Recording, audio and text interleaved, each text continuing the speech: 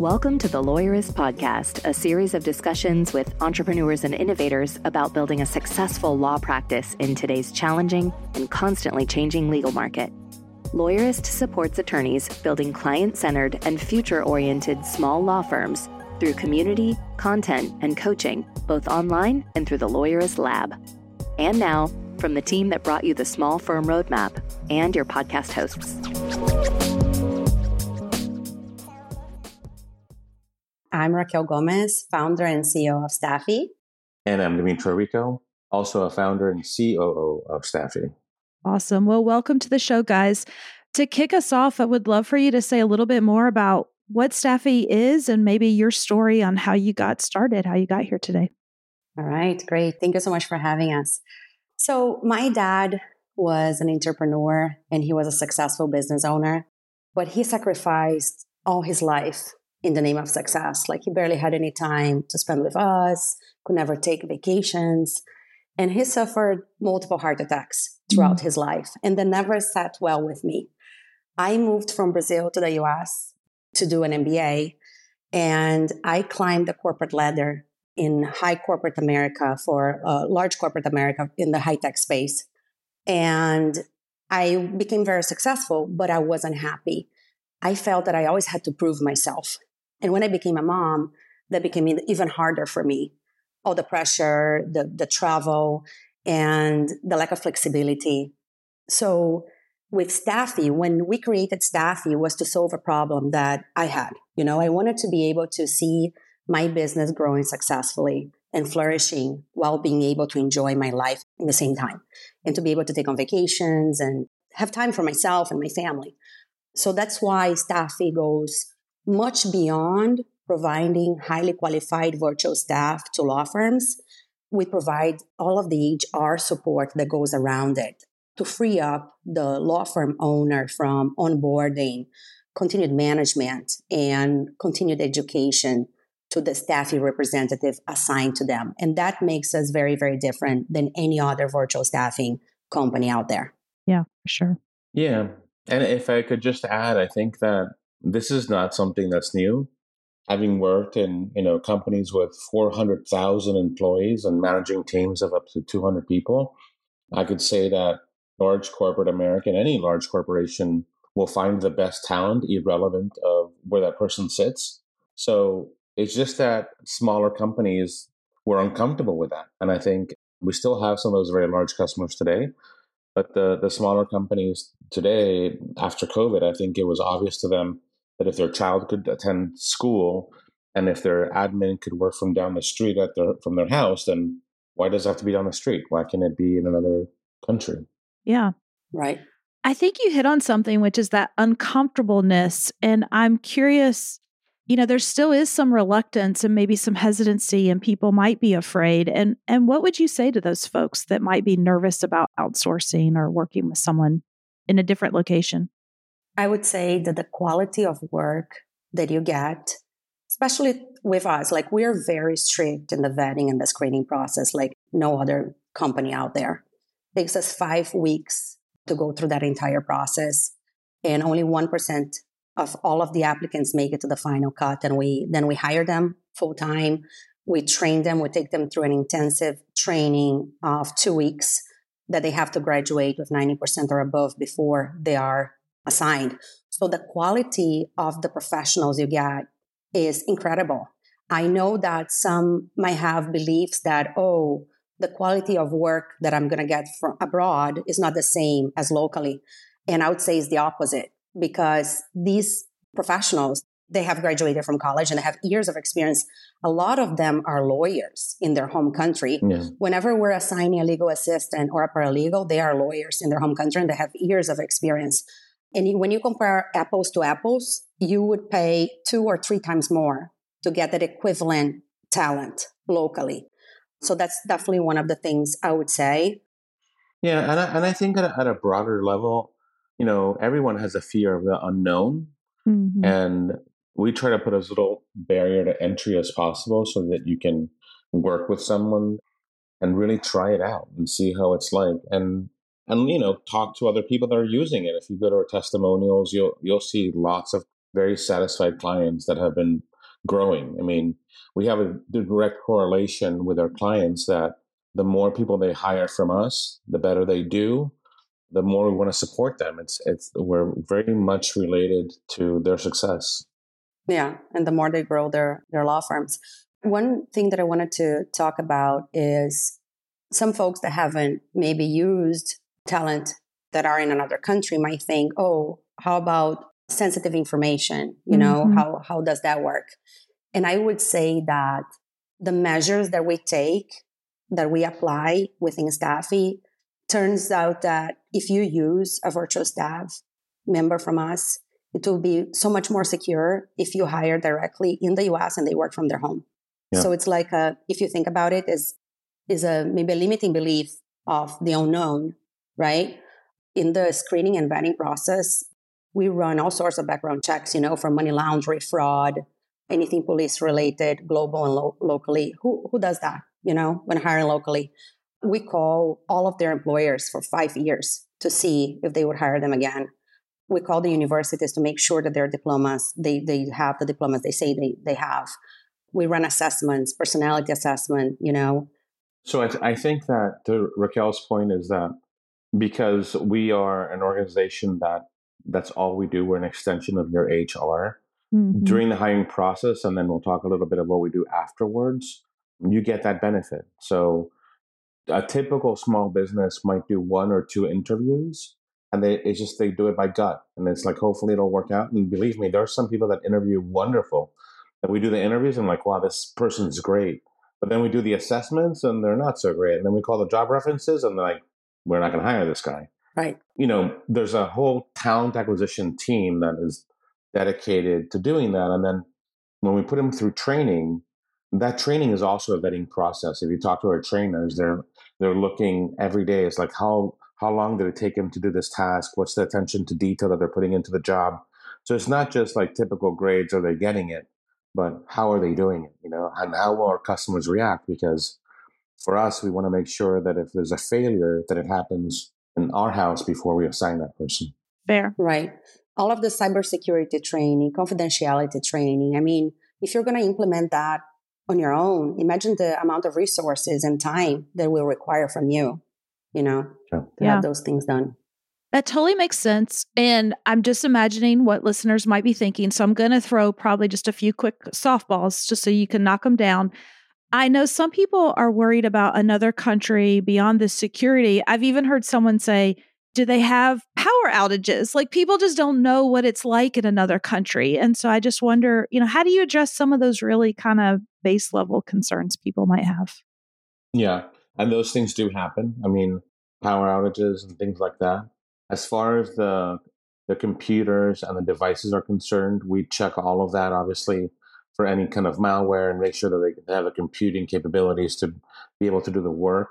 They will have backups during training. That's one of the things we do. It's like, okay, if your power goes out, what are you going to do? What is the plan? Where do you go? So we have a kind of processes in place for each individual person. Yeah. With that said, I mean, we live in Miami, Florida. We get power outages too. I know. I was about to say that. We just did a training for our team of what happens if a snowstorm hit and 40% of our team lost power in a day. And we realized, we did a little exercise because we were like, wow, we might not be as prepared as we think. So yeah, I love that. And in some ways, I think, we come from telecommunications. So like talking over video is something that my clients were AT&T and Verizon. I would do that in 2002.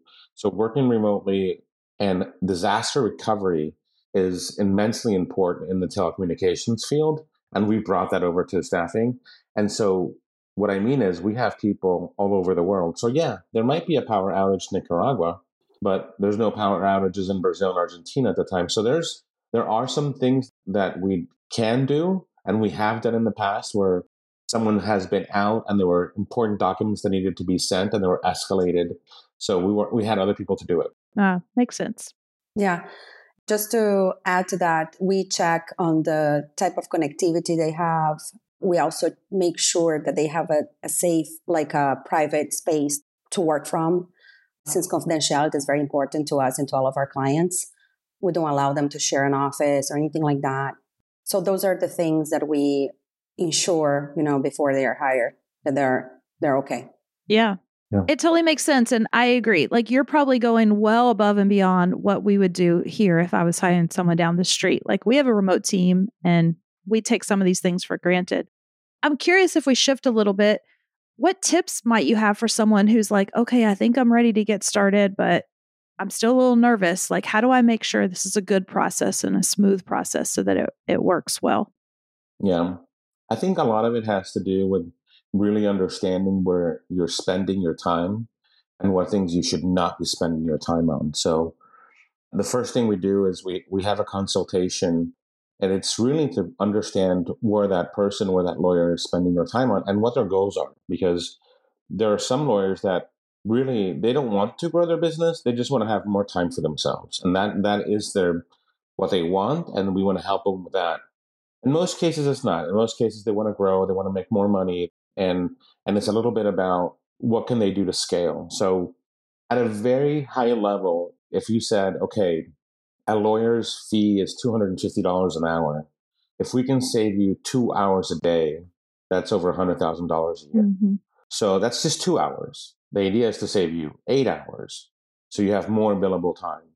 So at a very basic level, or a very tactical level, that's how we think about it. Yeah, love that. Raquel, anything you'd add there? I would say establish clear goals, and I would say if you're starting with a virtual staff, establish the meeting times, especially in the beginning. So for example, if you're working with Stafi, we have an entire team that is supporting you and your virtual staff throughout the entire journey. So we are considered an extension of the law firm from an HR perspective. So our client success team will meet with you, we'll go through the entire onboarding, and we'll set meeting times. So let's say we'll facilitate in the beginning. So how about every morning you meet at 9 a.m. with your virtual staff through video, and you're going to assign the tasks, or you're going to, give a few like tips that are things that are specific to your business. While our coaches internally, the coaches who work with the virtual staff, they will ensure that that person is sending every day in the morning their plan for the day. They can send it through text message, or however you work the communications methods that you want to use. And at the end of the day, they're sending daily recaps with everything that was completed that day, things that are in progress. So if you are working independently with a virtual staff, I would highly advise that you follow that, because then you know what a person is spending their time. And I know that a lot of people, when they're new to working with someone virtually, they're like, oh, but what is that person going to be doing all day? I don't know. Mm-hmm. But these meetings and these check-ins will allow for you to have a good grasp of what they're doing. And we assign a local number, right? So we assign a local number. You choose the area code. So you're going to be able to call the person. You're going to be able to text the person. And that person will be included. They'll be using all of the platforms that you're using for your law firm. So the communication will be very fluid. Now, again, if you're working with us, you have an entire team facilitating and managing that staff, that member of the team, to free up your time. So you're going to tell us what are the goals, what are the tasks, and we're going to ensure that the person is doing those things. So that's the advantage. That's how we free up your time beyond providing you with a virtual staffing member. Yeah. Yeah. I mean, I also think that in general, I mean, I don't want to generalize, but to some degree, lawyers are type A personalities. They are perfectionists. They want to make sure that everything, I mean, you can win or lose a case based on how a sentence is written. So they're very specialized. And what happens is they don't think that anybody can do it, that nobody cares as much as they do. Mm-hmm. And here's the fact. It's true. Nobody cares as much as you do. That's okay. That client has to figure out what are the things that somebody else can do. And they might not be perfect, but it's going to bring them 90% to there. So they don't have to do 100% of the work. They can just do the 10% that makes them special. And so I think there's a little bit of that has to happen, where they have to just put a little trust in the process and allow us to help, I love that. And it's true. Like, yeah. And they can get pretty close, and they may care in different ways. So as you guys know, I'm a client. So I have a Stafi assistant, and she came to me early on in working with me and was like, "Hey, I noticed you don't have time set aside for lunch every day. Could I add a lunch break into your calendar so we can make sure we can, reserve that time?" Yeah, And I was like, that's great. yeah. And so here's an example of her kind of going above and beyond, looking out for me. She wanted to make sure like I'm taking care of myself because she knows that I'm not good at doing that. So, Yeah. That's great. Yeah. And that's part of the culture that we provide, to our people, to like, it's okay to take a break. We don't want you to work more than 8 hours. I mean, and we have some customers that want people to work overtime, and we've set up a system to be able to do that. But in general, we don't want to burn anybody out. There's some definite benefits in working remote, and there's also some things that that make it a little bit lonely. And so, for example, we have a psychologist all of our staff members can talk to, especially if you're doing like intake for immigration or for family law, and you hear a lot of certain types of cases that can wear you down after a while. So we provide that internally to make sure that they have that support. Yeah. The paralegals and legal assistants too, they work on hard cases. Yeah. And I would say I'm a psychologist myself. Mental health for me is a priority, it's always been.